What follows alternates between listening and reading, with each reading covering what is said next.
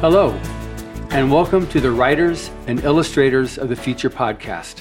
This is John Goodwin, your host. Today we're back again with Orson Scott Card. We're just going to be talking about life, living this in the pursuit of science fiction. So welcome back again, Scott. It's fun to be here. So you've been a writer of science fiction. Did you start as a science fiction writer? I started as a playwright, and I started doing local regional theater in Utah, a lot of things based on LDS scripture, on the Bible, on LDS church history, but also I wrote many things about American history, plays and audio plays. I did several hundred scripts for half-hour audio plays that were produced, so I got to hear how badly or well I had done. There's no hiding from the recording, and I got so that I knew the form, I knew how to do it. By the time I was through with that was before I ever touched science fiction in any serious way. I had tried writing some science fiction because I loved reading it, and I had this wonderful idea for a place to train people for 3D combat in space called the Battle Room, and presumably the school around it, Battle School. But at that point, I did not know it was going to be children. It was just how you train GIs. And so I knew that I wanted to write that, but I knew I wasn't ready. But I was writing other things that seemed to me to be adequate, and I would send in maybe one a year to Analog Magazine. Got a couple of nice rejections, and then got a letter that said, our editor, John W. Campbell, died. Would you like to have your story considered by the next editor, or do you want it back? If I'd been a professional in the field, that would have been a really good courtesy because I would already have a relationship with the other editors. I had no idea. And so I said, yes, please keep it. But I got nice letters back saying, we like the way you write. This doesn't work for us.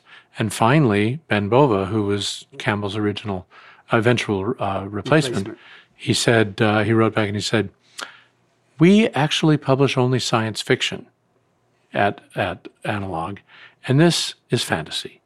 Now, I knew it wasn't fantasy. I knew it was science fiction. I knew the whole surrounding backstory, but I realized the part he can see feels like fantasy because it has trees.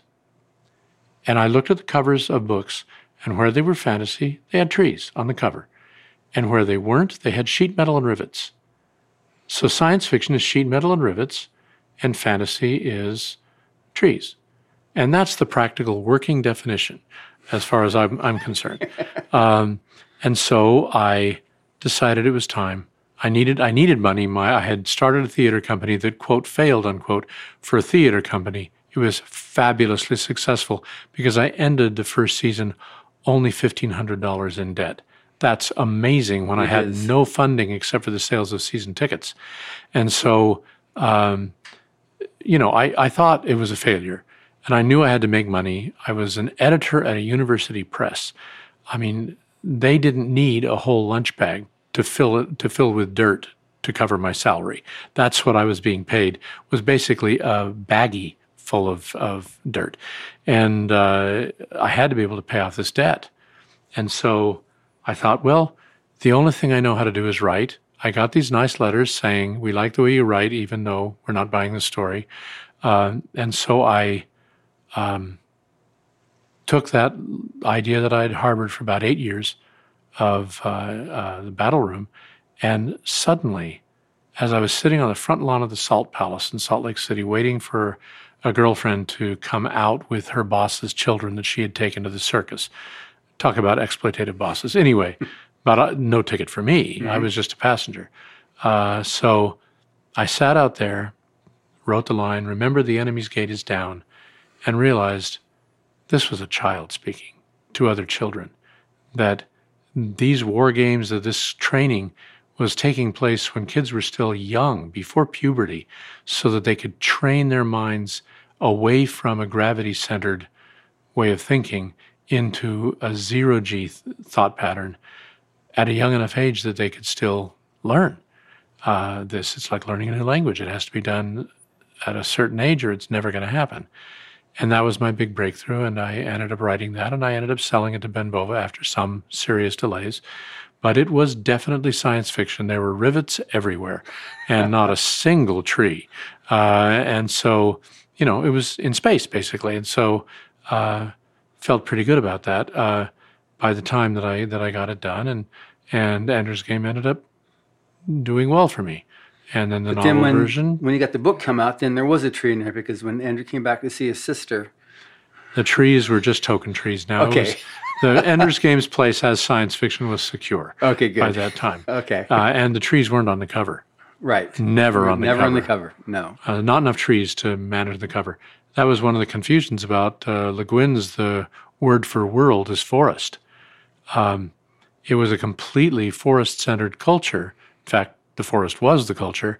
And so it felt fantasy-like, even though it was pure science fiction, because that really was the marker, the divider between them. I'm not sure how this set of reminiscences got triggered. What did you originally ask or say that set me off?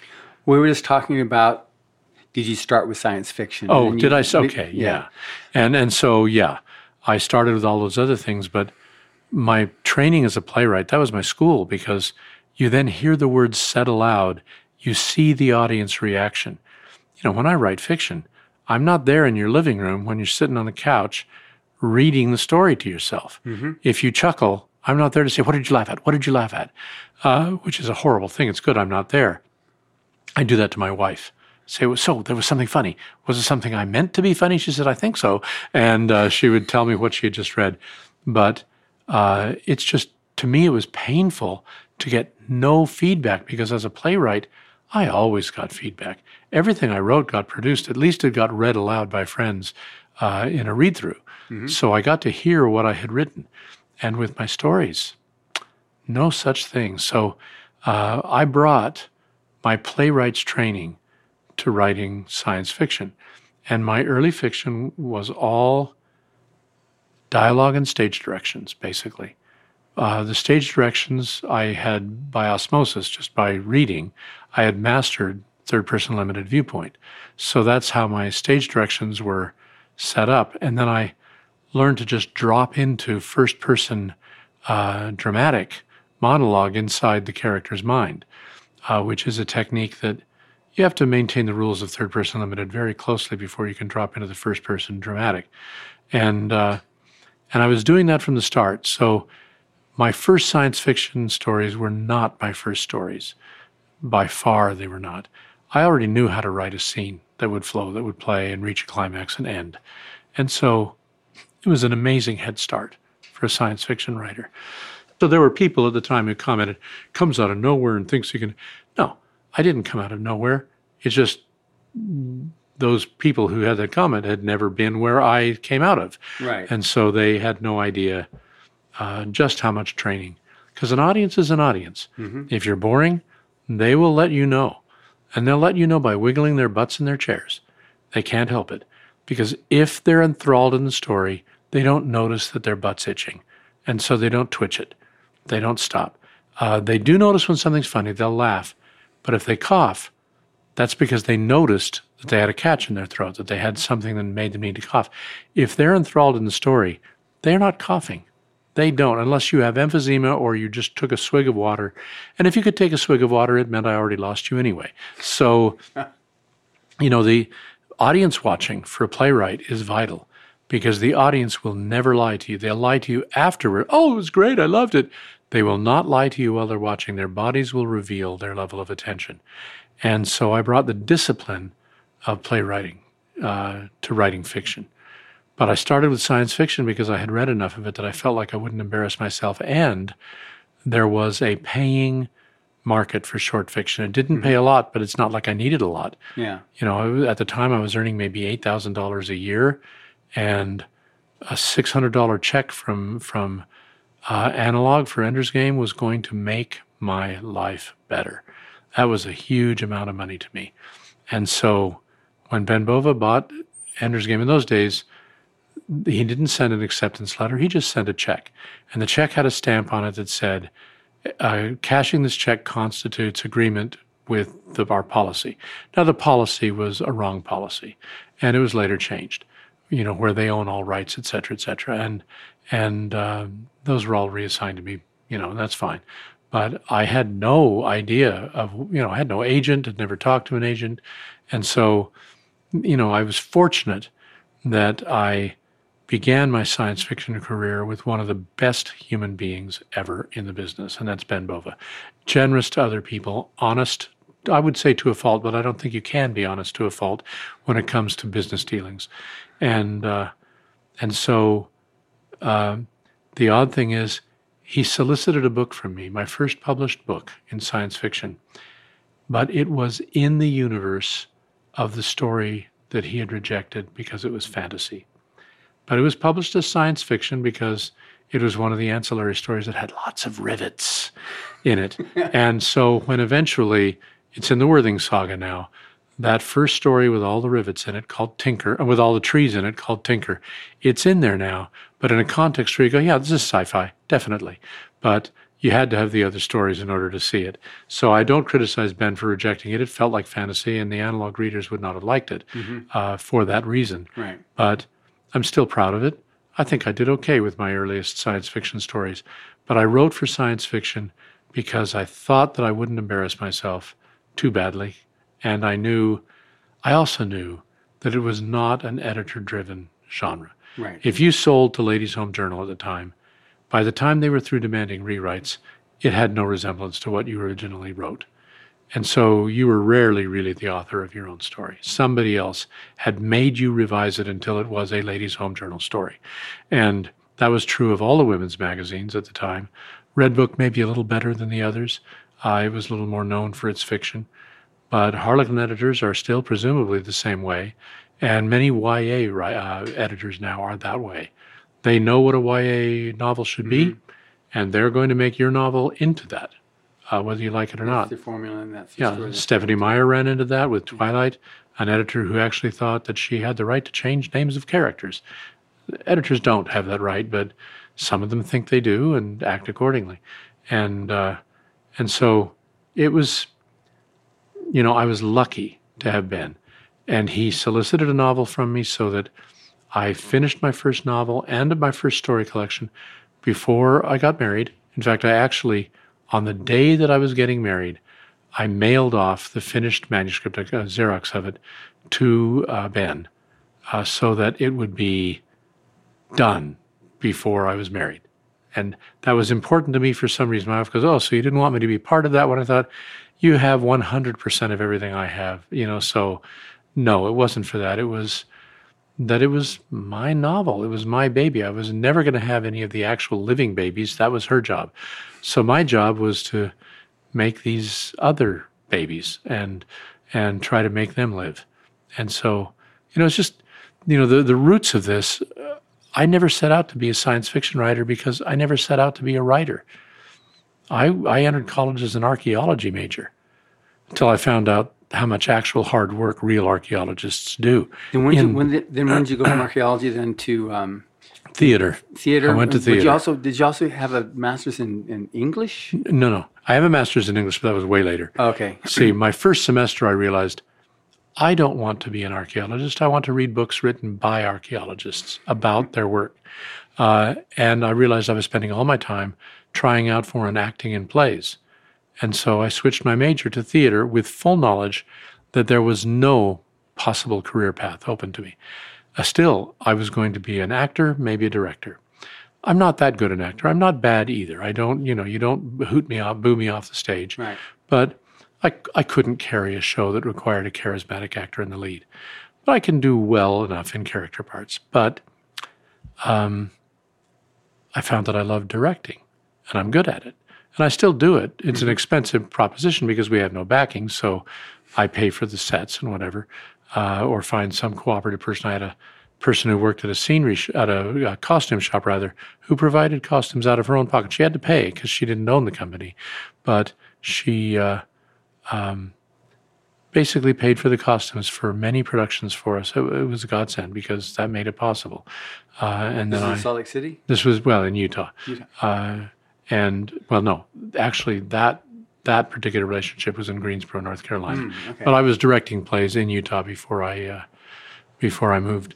But I went into theater and only accidentally moved into playwriting.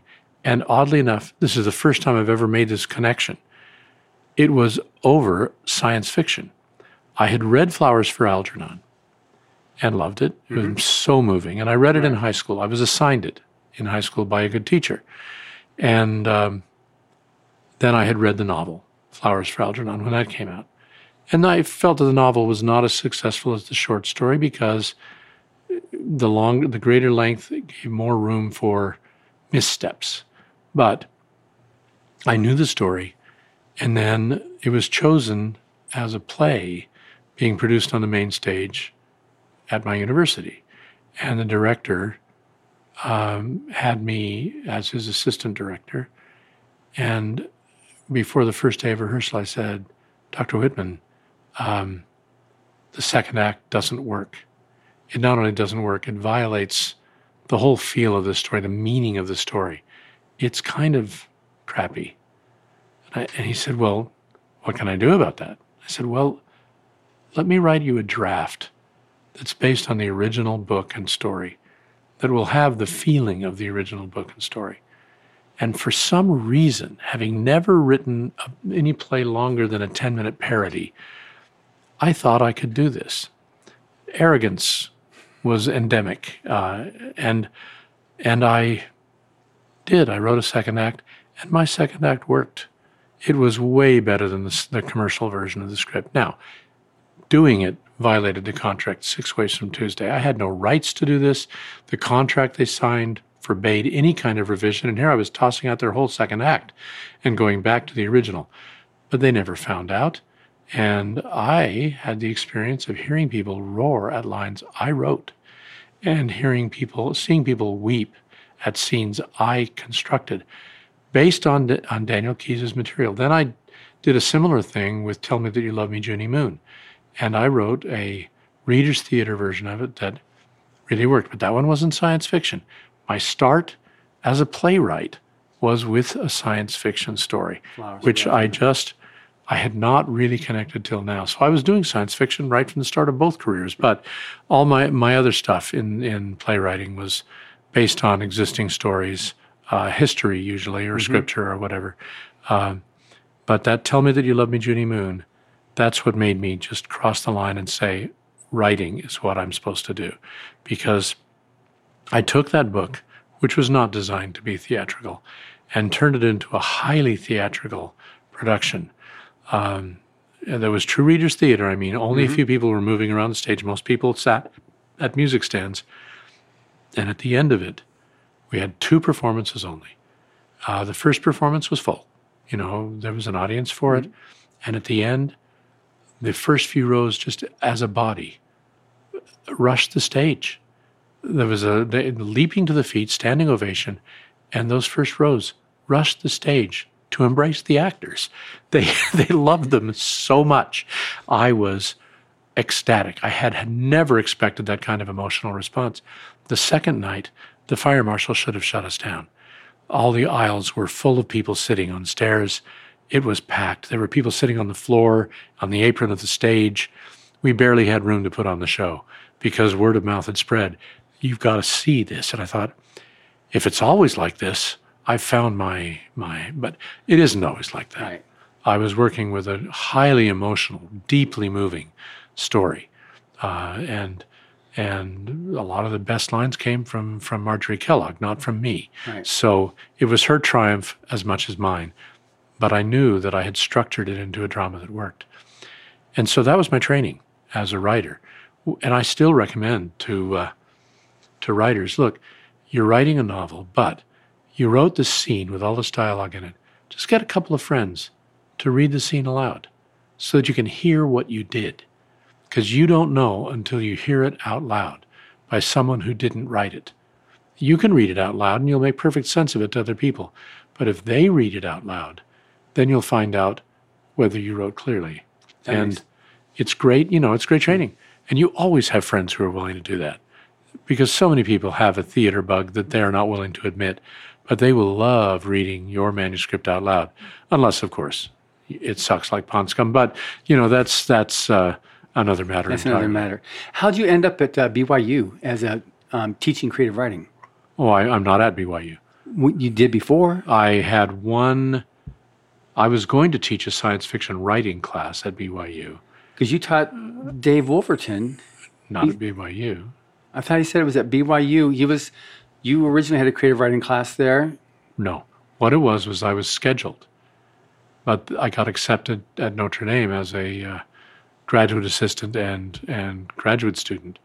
And I left and went to South Bend. So you never taught there at BYU? Well, I taught, not creative writing, I taught, maybe it was creative writing. Anyway, I did teach one class in summer school. But then the fall thing was We're specifically... on the street. No, the fall... You taught, and then Dave took over, and then Brandon took over. Dave didn't take over. No. Okay. Here's what actually happened. All right. A lot of kids had signed up for the science fiction writing class. Right. At the time, I had published a couple of things. I think, at that time, Ender's Game, the short story, had come out. I think I even had a couple of books.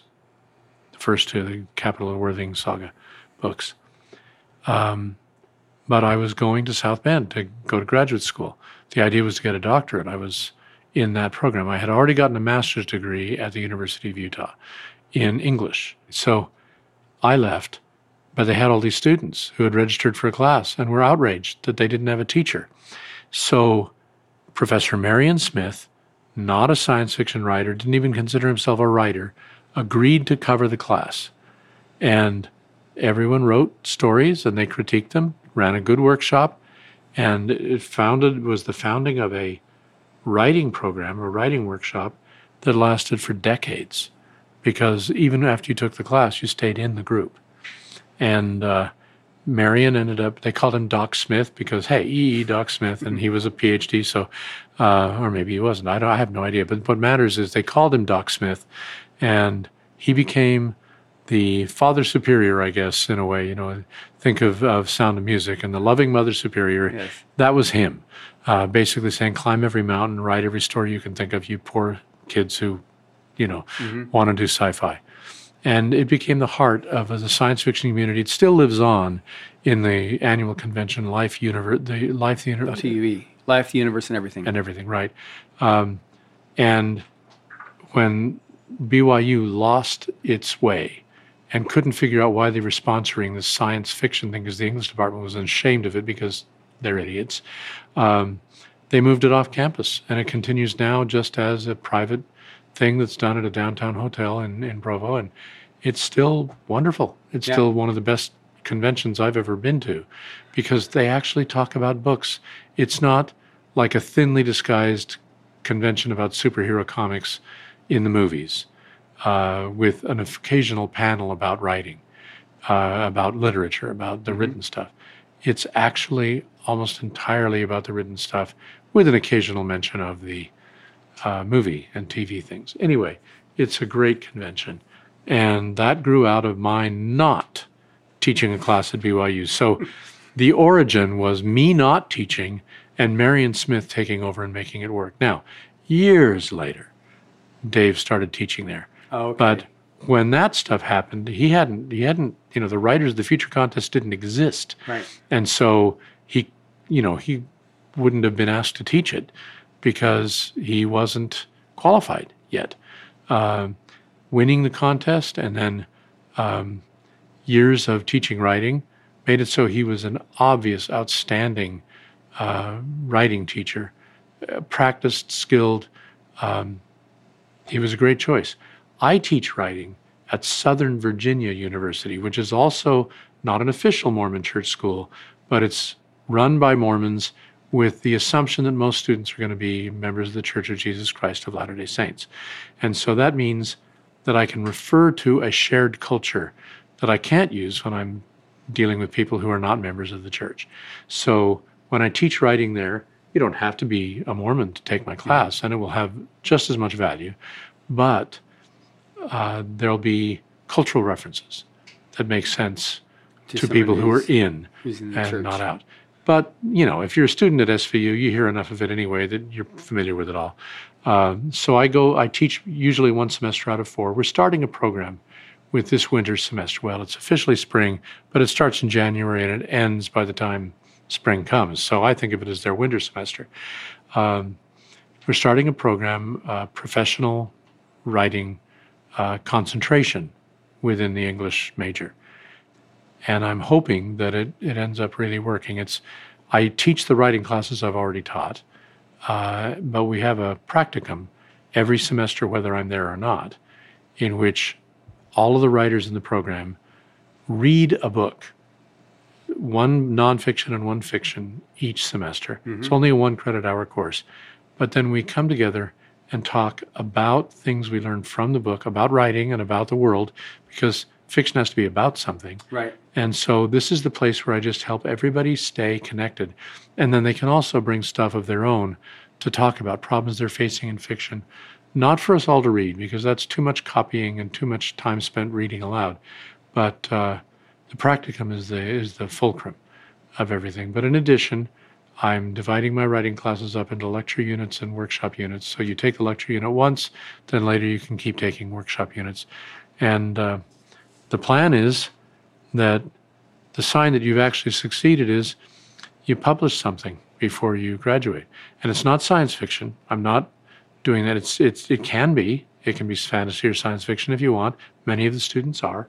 But it can be any kind of fiction. And fiction. I've had, in effect, the fictional Hallmark movie stories, and they've been wonderful. I've had some really sweet, mild-mannered students who write savagely funny, satirical fiction, and I read it and I go, yeah, this is what Jane Austen was doing. And so it's just fun to see what's on their minds and what's in their hearts, and then help them develop it with the idea of, is there a market for this? How would a publisher sell this? How would they be able to let people know that they want to read this? And you don't change the fiction for that. You just shape the presentation. And so they, my students have responded, have done well.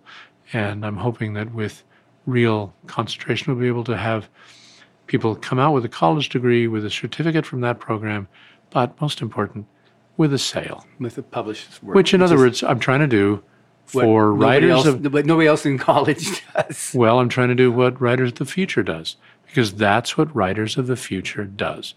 You not only are told, yes, you did well enough, your story is published. I'm sorry, that changes everything.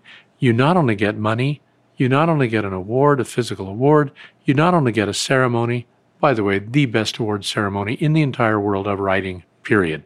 And not only that, you get published in an anthology that is read by the editors. People get publishing deals from their short story. Editors approach them and say, I loved your story in Writers of the Future. If you're submitting a novel to a publisher and your original letter, your query letter says, I just won a quarterly contest with Writers of the Future. Would you like to see my novel manuscript? The answer will always be yes, because they know that passing the hurdle of the Writers of the Future contest means you know what you're doing. You are a writer. You can do this thing. And they want to see what you do with a novel. Now, it might fail. Writing a novel is different from writing a short story, and not every, my first 3 stories sold, but the second and third one required a lot of work. And then my 4th and 5th one did not sell at all. I was in a panic. I thought my career was 3 stories long, and the only good one was Ender's Game. Now, that might be enough, but it wasn't enough for me. I needed money, and I didn't want to be trapped behind a desk for the rest of my life. So, of course, a writing career means you're trapped behind a desk for the rest of your life. So, that plan. Anyway, yes. But starting out, so different for me. So other people say, well, what was your struggle like? I had no struggle as a science fiction writer. I had a little worry there with stories 4 and 5. But once I started writing books, I have never written something that was not published. Everything, including those 2 stories that got rejected, it's all been published. Which is, when I die, there's not going to be a trunk for anyone to go and find manuscripts in. It's already out there. Yeah. That's great. When I announced that I was going to be doing a podcast interview with you, I asked if anybody had any questions. And so I've printed off this half a ream of paper here with the responses. It's 2 sheets of paper, people. He's such a liar. But this is, this is essentially radio, so we're not even wearing pants. I mean, you don't have to. When you can't see us, it's okay. We can do what we want, dress as we want. That's a fact. That's a fact. So I'm just going to read them to you in the sequence that they came in after I made that post. Before you read those, let me tell you, I had a good friend who was a college professor at BYU, a writing teacher. I never actually took a writing class from him, but Doug Thayer. And he was a wonderful writer, but a literary writer, so no huge following. But he knew what good literature was. So on campus, when I was working as an editor at the BYU Press, and, we happened to meet in the Fine Arts Center or, in passing, as soon as he saw me, 30 yards away, he'd shout out, "Hey, Card, you still writing that spaceship stuff?" Because he had such disdain for science fiction. And I'd laugh because he meant it well. He wanted me to be writing his kind of stuff, but I thought, my spaceship stuff is going to be read long after the literary stuff. No, long as it's long after it's dead, and not because I'm a better writer, but because I'm writing to communicate with an audience of volunteers. Anyway, when you say people had questions, I think I wonder if any of them was, "Hey, Card, you still writing that spaceship stuff?" All right, and I'm going to give their names because they made a specific point, and I said, okay, I will definitely make sure I pose your question. So this is from Brindy Lee Kimball, and she simply wrote, "I don't know what to ask, but you could tell him he is amazing and all my time favorite author, and he literally changed my life." So on behalf of Brindy. Well, that's very lovely of her. The changing someone's life, I think, no, you changed your life, but I'm glad that you involved my stories in something that was transitional for you.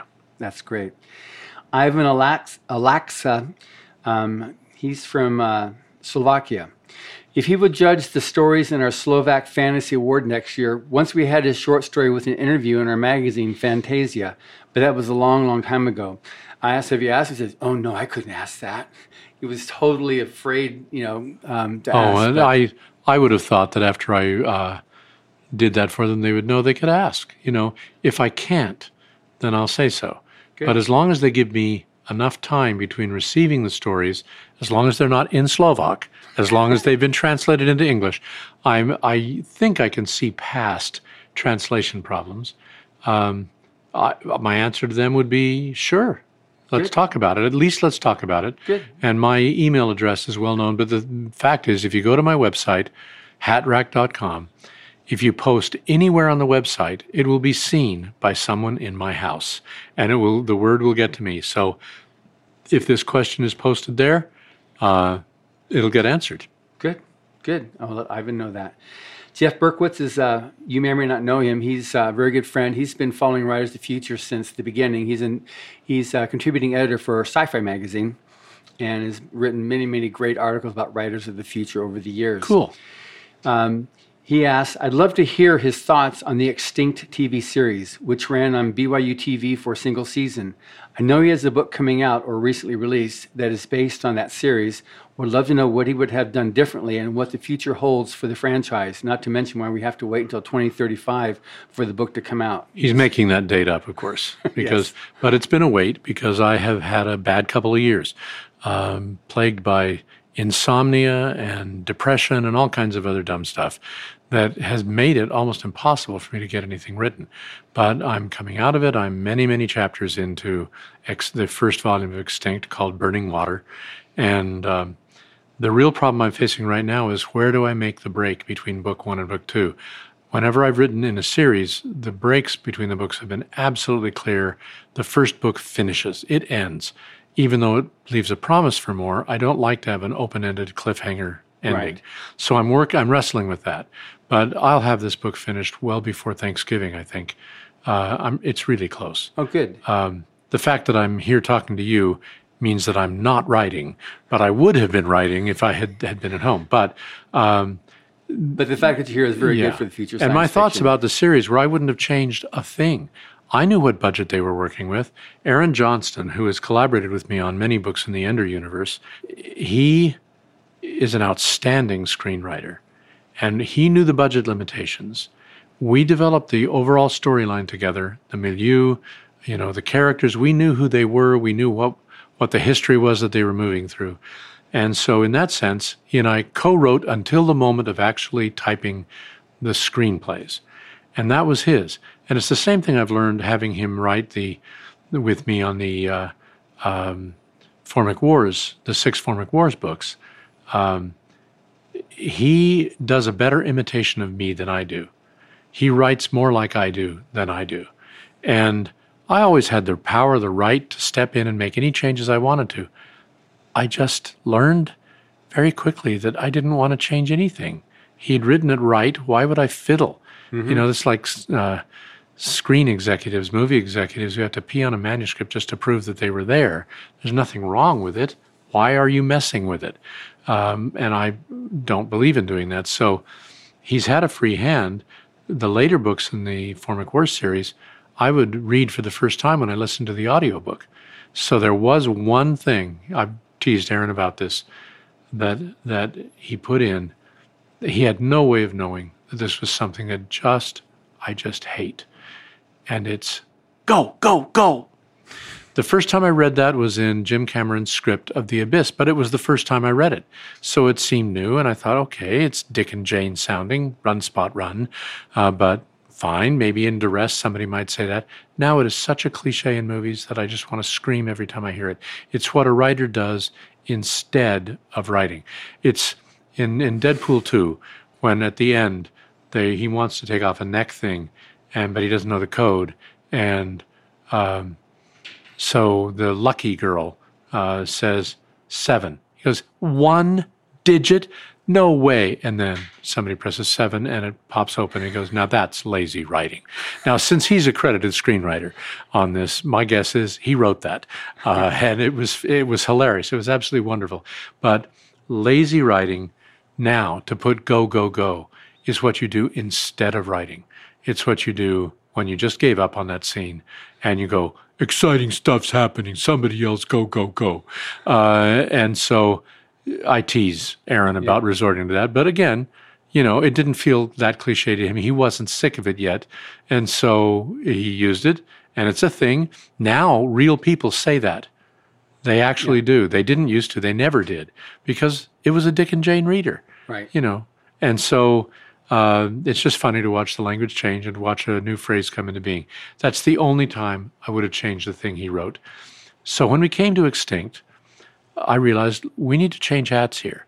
He's going to be writing the original basic material. And, you know, he would call me whenever he ran into a world question or whatever. How about this? How do we solve this? And I would come up with answers because I'm good at that. And that's what I do. But then he did the actual writing. Plus, he was the showrunner.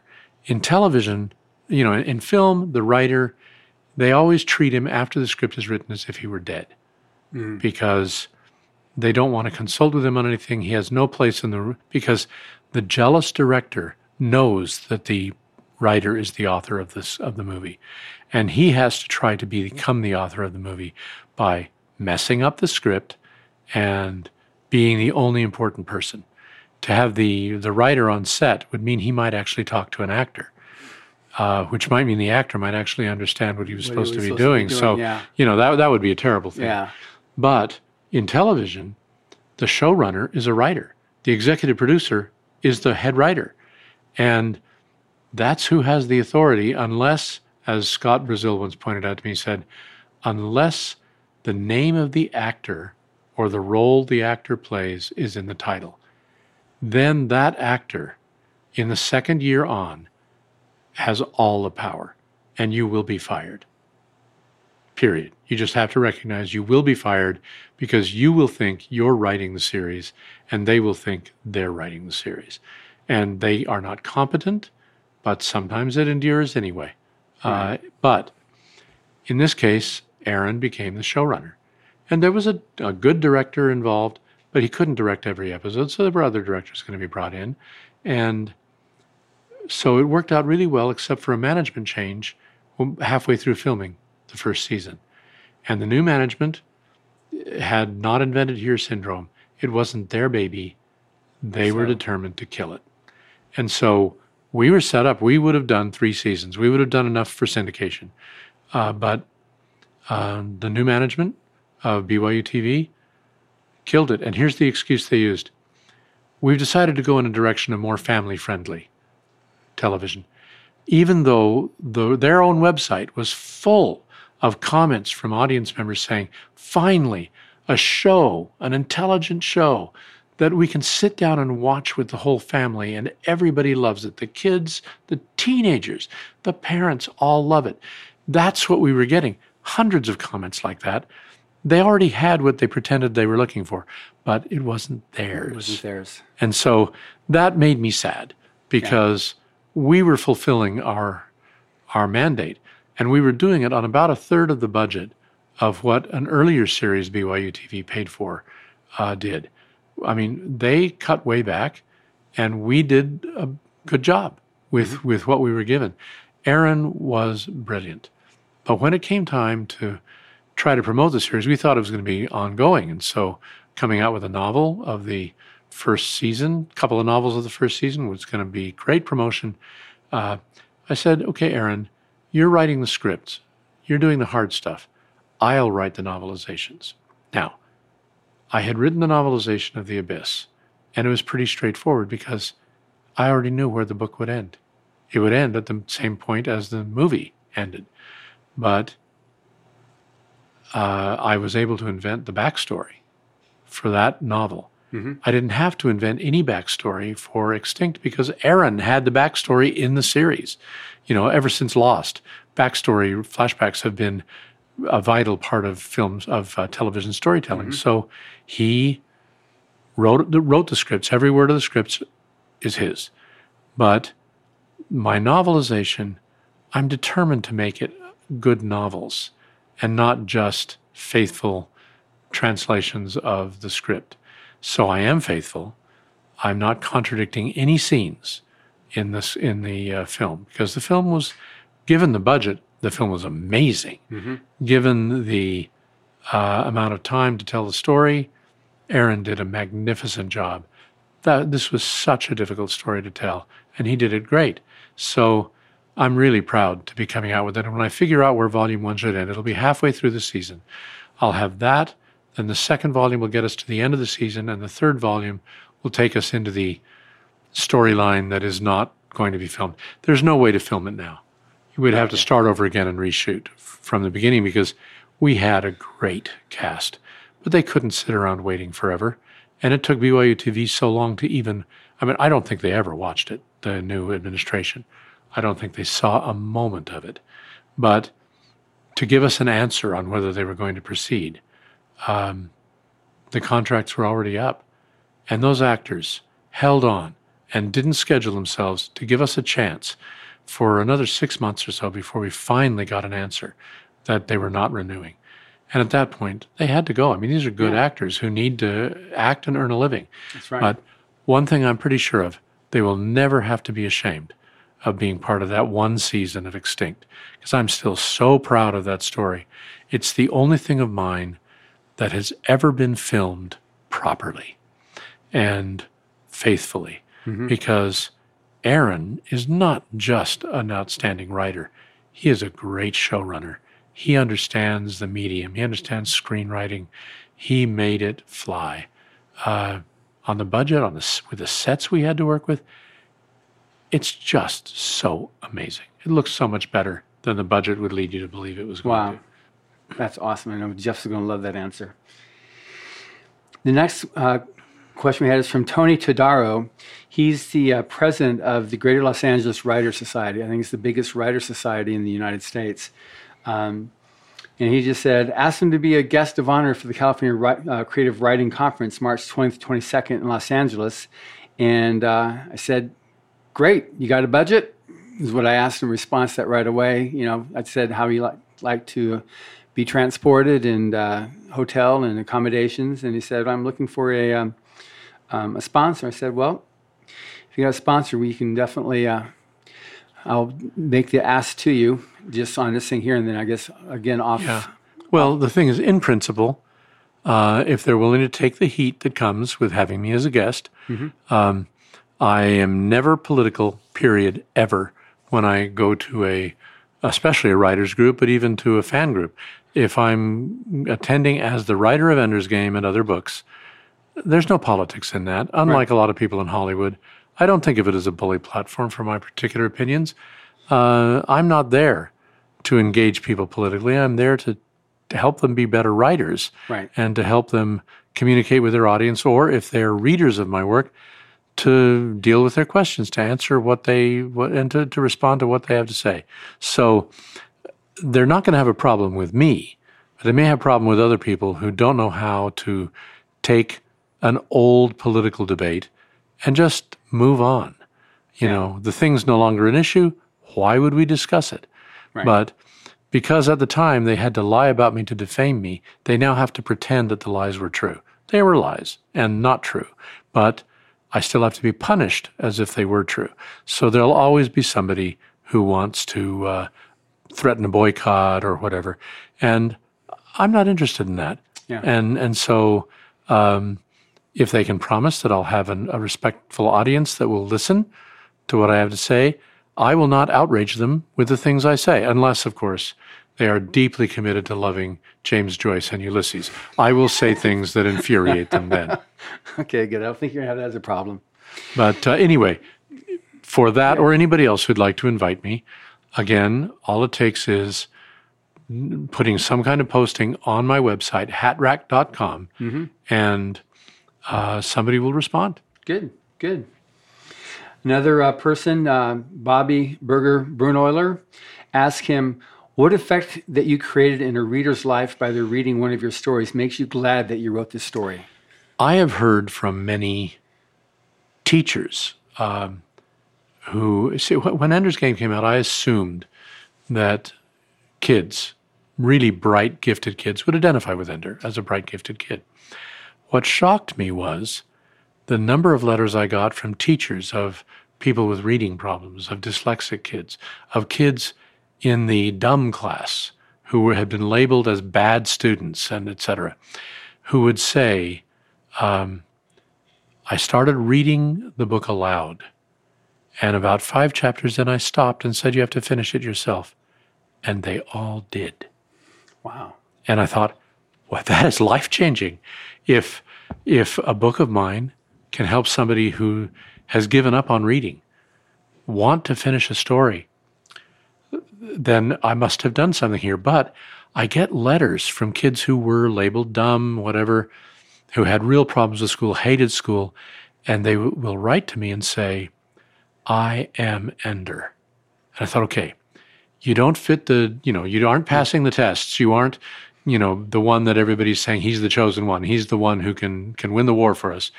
So what do they mean? And what they mean is they felt isolated.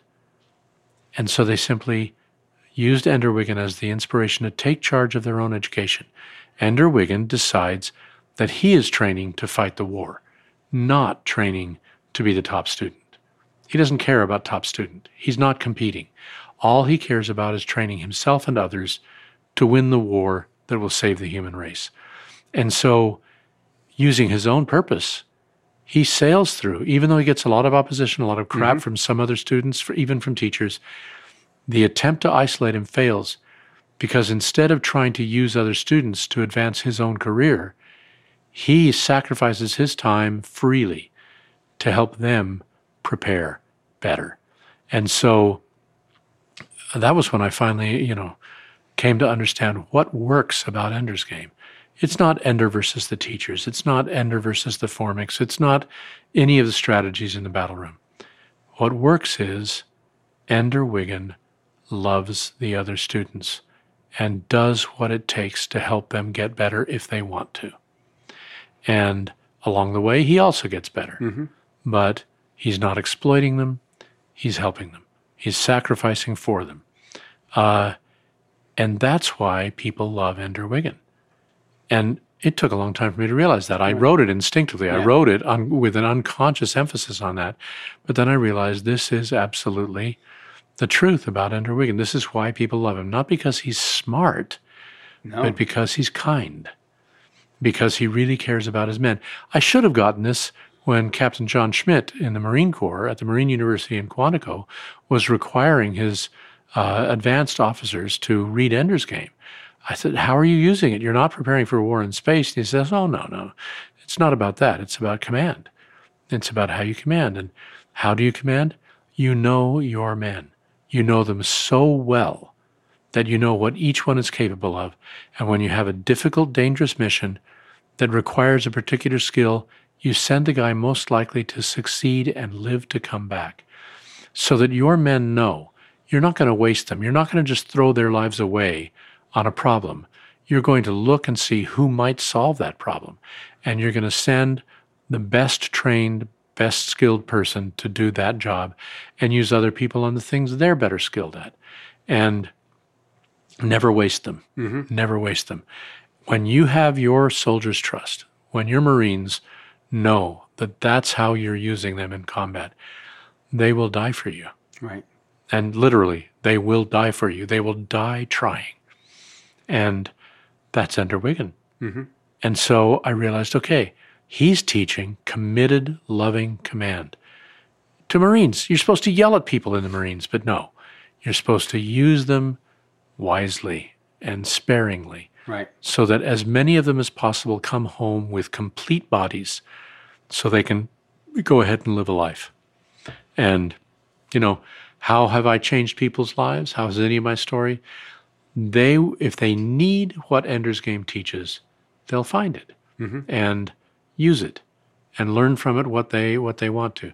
I don't change anybody's lives. My stories don't change their life. My stories provide them with a handle where they can pull the solution to their problems out themselves. And so I'm proud of them when they do that, because you can be told the solution to your problem and pay no attention. That's right. But they see Ender and they go, okay, I can do this. If Ender can do it, I can do it. And they're right. Over and over again, they've proven that they're right. Good. Next you have here is from Brittany Perry Rainsden. Ask what makes an award-winning story and how to create a story that sticks with you. Gah! Excited to hear his interview. So you've already discussed quite a bit of this already. Well, except for she's asking the unanswerable question. What wins an award? Well, when it's Writers of the Future, it has to get past the first readers, and then it has to get past the judges. And if you want the grand prize, it has to get past the last panel of judges that I'm on. And I'm handed 4 stories, the quarterly winners, and I vote for what I like. Does the thing I like best always win? No. But every story that I'm shown is worthy of being considered for the final. So I'm not even worried about it. I'm not going to say it doesn't matter who wins. It just doesn't matter in terms of quality. What is it? Because they're all high quality. Right. They've already been screened. So how do you write an award-winning story? You don't. You write the best damn story you can come up with and let the awards take care of themselves. You have no idea. There's nothing you can do. That's a great answer, and that's totally true. This is a Romanian friend, Liviu Surughiu. Sorry, Liviu, if I totally botched it, which I know I did. A question from a Romanian fan. What happened to Orson Scott Card's Intergalactic Medicine Show? Will the magazine come back? Thank you. Okay, what happened to it was what's happened to all the short story magazines. 10 years ago, I think Analog was at about 120,000 subscribers. And I don't know what the numbers are, but it's down. I think it's under 20,000 now. People stopped reading the short stories. Television has replaced the role of the short story in the American public. Writers of the Future is amazing for still being alive and having so many people buy it and read it. They're not just buying it out of duty. They're buying it and they read it. It's one of the rare short story publications in the world right now, at least in the English-speaking world, that has a really strong readership. It's one of the reasons you got to enter this contest if you're starting out. This is the first place you submit because no other venue will provide you with this number of readers. Right. So the short story market is virtually gone, just like the free weekly, for which I used to write my weekly review column. Uncle Orson Reviews Everything. It had to stop publishing because nobody's buying ads in a print newsletter enough to support the printing. And nobody was buying. I mean, we had a good following. As long as we had no paid editors, no paid staff, we could pay. The magazine could pay for itself. But if you're going to have a quality publication, somebody's got to read and select the stories. And we just could not make it pay. We tried all the things we could think of to try to up the readership. But the stories were excellent. I'm proud of the publication. It was a good idea. It should have existed, but it just was not heading toward being self-sustaining. And I'm not infinitely wealthy. I had some money that I could spare to pay for the editor and the reading staff and so on. But after a point, you just say, it's time to fold our doors like so many other publications have. And so we closed the door, and it's not coming back. Okay. Because unless there's some massive change in the culture that suddenly makes short stories have a market again, it's retired. However, it's still online. All the issues that were published, we're planning to make sure that they're all available for free. All the art can be seen. We illustrated our stories right to the end. And so the art will be there, the stories will be there. And as far as we're concerned, we hope that people will keep discovering it and reading these stories. These great stories. All right, so here's another one which is pretty much probably going to be answered just by the fact that you can tell people just to do the online writing course. That's going to be coming out soon. But Jim Miner writes, How to Write Interesting Characters. Well, I have written a book called Character and Viewpoint. I suggest you check it out from the library. It'll be free there. And read what I had to say, because it's not like I didn't tell everything that I knew. And if there's stuff that isn't there, it's because I don't know it. So good. That will be, again? It's called Character and Viewpoint. Okay. And I talk about developing characters at every level, the minor throwaway characters, the eccentrics that you want to have be memorable, but they're not the ones your story is going to be about. It's about every level of characterization. And we talk a lot about that in the online Writers of the Future workshop. And I teach it in my writing class at Southern Virginia University. So, there are places to find out what I know about it and places to find out what other people know. But here's the real secret of writing characters. Come up with good dialogue between two characters and find out who they are by what they say and what they do. And as you start doing that, you'll come to like one of them, or maybe both of them, a lot. And the more you like them, the better you'll write them. And so if you're worried about it as a writer yourself, write characters you like. Your readers will like them too. That makes a lot of sense. Yeah. All right, this is from Sulan Dunn regarding whoever is in the most pain is a protagonist. How do you keep him in pain throughout the whole novel and still have a character arc? Okay, she's actually quoting me. Okay. Because for years I've been saying, so who is your protagonist? Look at the world situation you have. What are the rules of fantasy in your fantasy world? What is the main problem facing people in your science fiction world? Or, whatever's wrong with the world, whatever's wrong with the character's life. But then you look at that and then you pick your character by who is in the most pain without getting killed. Now, I'm not talking about physical pain. But what she's misunderstanding here is that's how you pick the character, but that's not what you keep going with. The character will be in pain at the beginning and he'll be trying to solve a problem. Maybe he has to escape from prison, but, in Shawshank Redemption, it takes him the whole movie to get out. And they withhold from us the information of what he's actually doing. And so that, it's actually there, but it's not obvious. But the movie ends when he gets out and when it's revealed that he got out, and then we have the one character follow him and find him. And that's wonderful. We love that.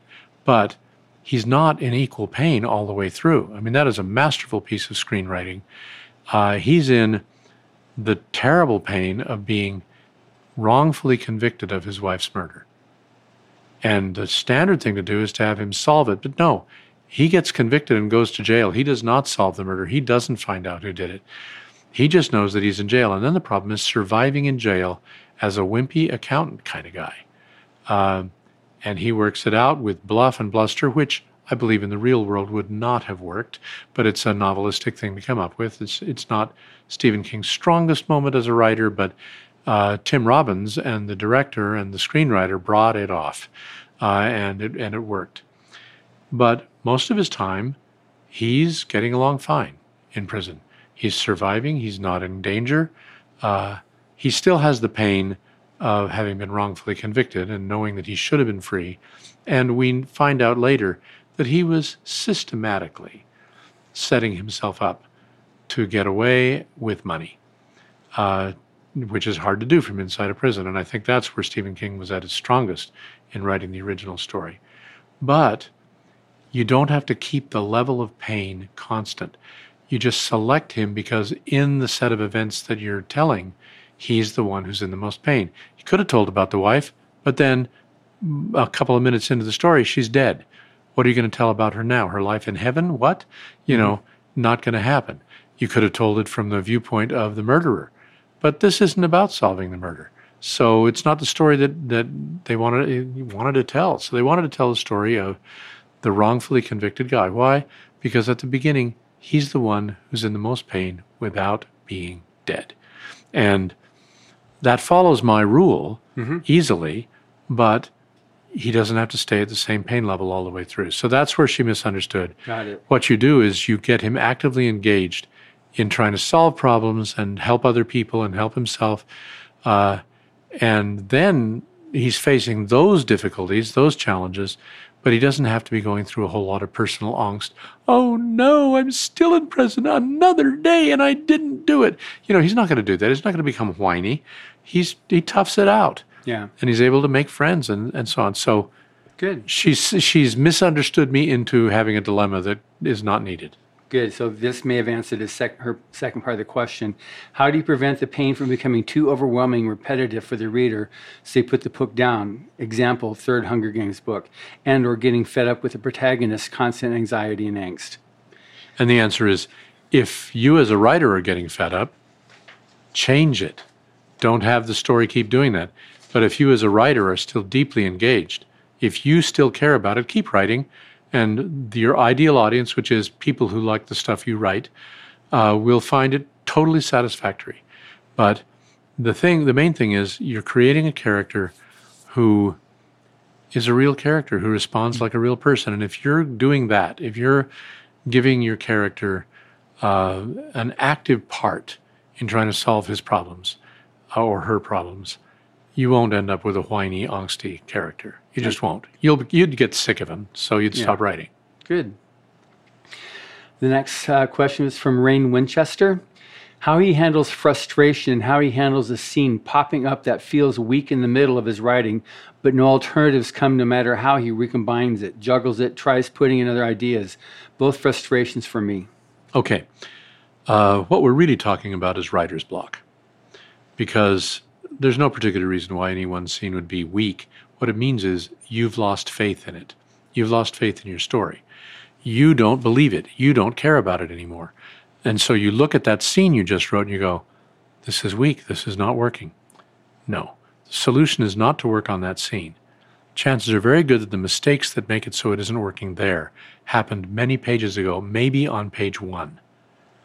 And that's why a professional writer is perfectly willing to set aside I've done 200 pages at a time, set aside, never looked at them again, and rethought the opening. Sometimes the problem is you're using the wrong viewpoint character, that you have picked the wrong person to be the one whose eyes we see the story through. Or there's a missing character and you don't know it yet. And if you go back and reinvent, somebody will pop up and you'll know to embrace somebody that's really interesting. You go, okay, let's see what her relationship is with the hero now. Or let's see how having, I had the dad be dead.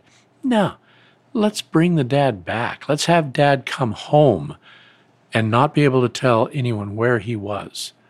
And the strain that puts on the family as the main character is a teenager, a skeptical, cynical teenager. How does that change the dynamic? And not only will you not have a weak scene, you won't even have that scene. Because as soon as you've added a character or changed the viewpoint character or made the changes you're going to make as you reinvent the story, by the time you get to that rough point in the story, the original scene won't exist, will be impossible. Mm-hmm. You'll have a complete set of characters that are different. from what you thought they were. And now you'll still believe in the story.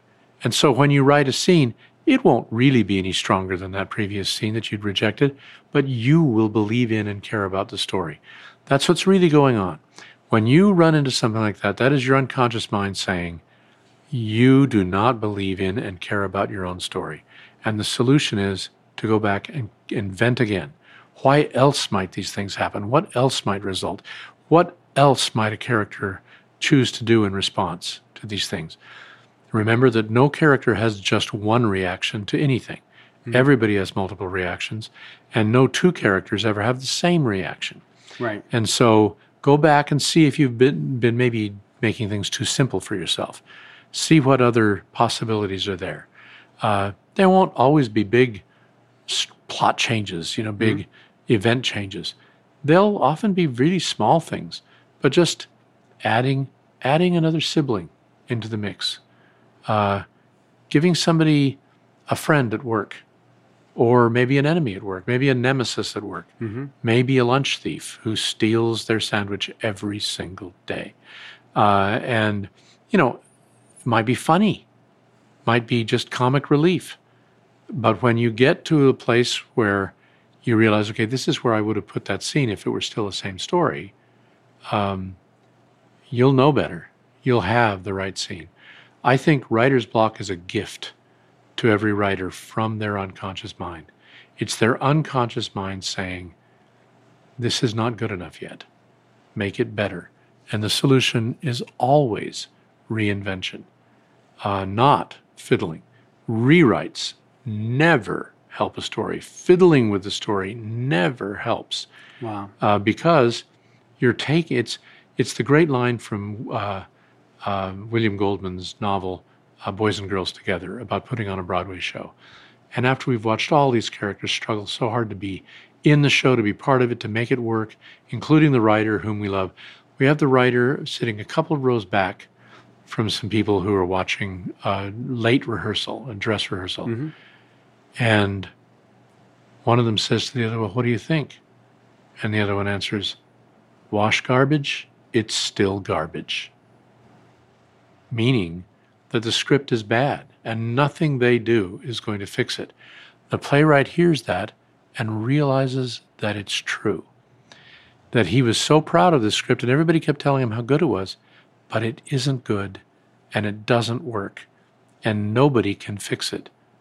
He doesn't know how and nobody else can because the script is the script.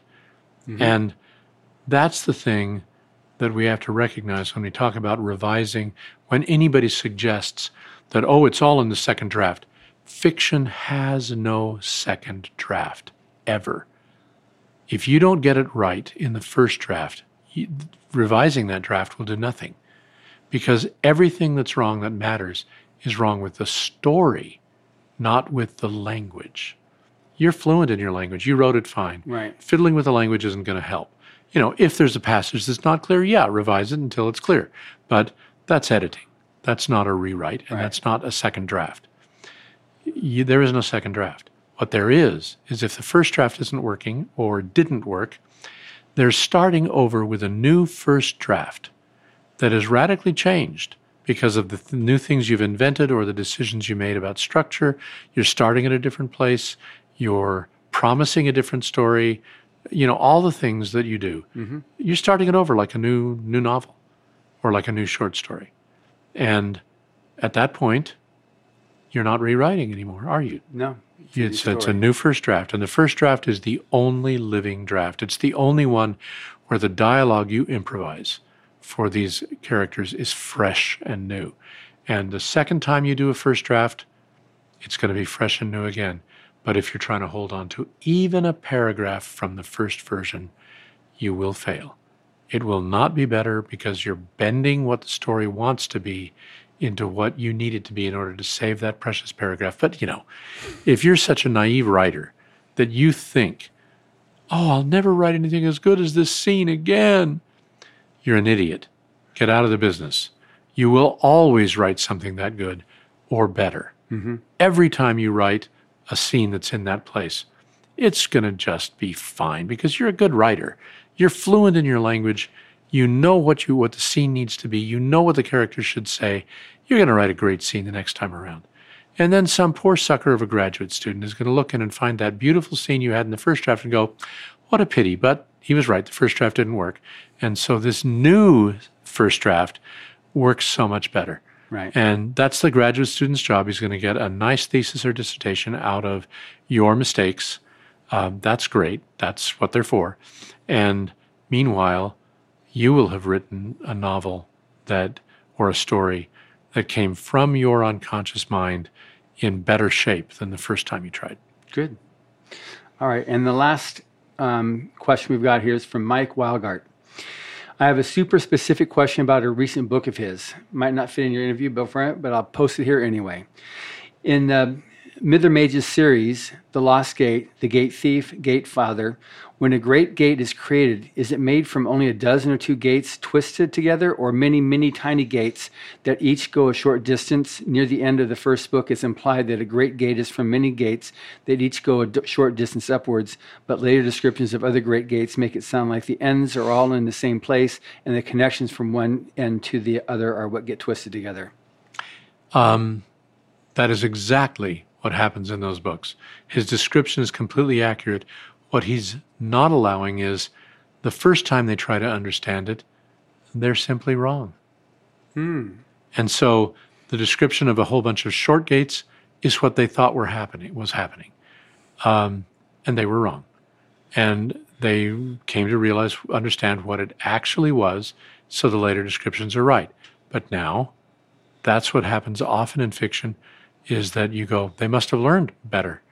But what it really is I wrote what I was thinking it was in that first book, and then it was already published by the time I realized that doesn't work. Here's what works. And that's what I ended up writing in the later books. I thought I had made it clear that they had come to a new understanding, but maybe I didn't. Maybe that's just a weak moment in my writing where I was not clarifying that they had learned. He's a wonderfully observant reader, and his observation is absolutely correct. That's how it goes in these three books. And my excuse for it is simply this. They and I learned better in volumes 2 and 3.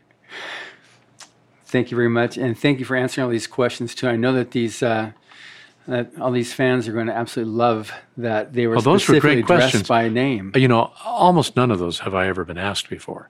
And so to be able to answer new questions, that's fun. That's great. So thank you very much. And with that, thank you very much for listening to the Writers of the Future podcast. Subscribe to the Writers of the Future podcast wherever you get your podcasts. Writers and Illustrators of the Future are a contest created by L. Ron Hubbard to provide a means for the aspiring writer and artist to be seen and acknowledged. It's free to enter and open to new and amateur short story writers and artists of science fiction and fantasy. And today it's been extremely pleasant to have this opportunity to speak with you, Scott. So thank you. Well, thank you. And we very much look forward to your next works whenever they hit the shelves. You mean whenever I actually write them? Cool, let's do that. Okay, great. Thank you.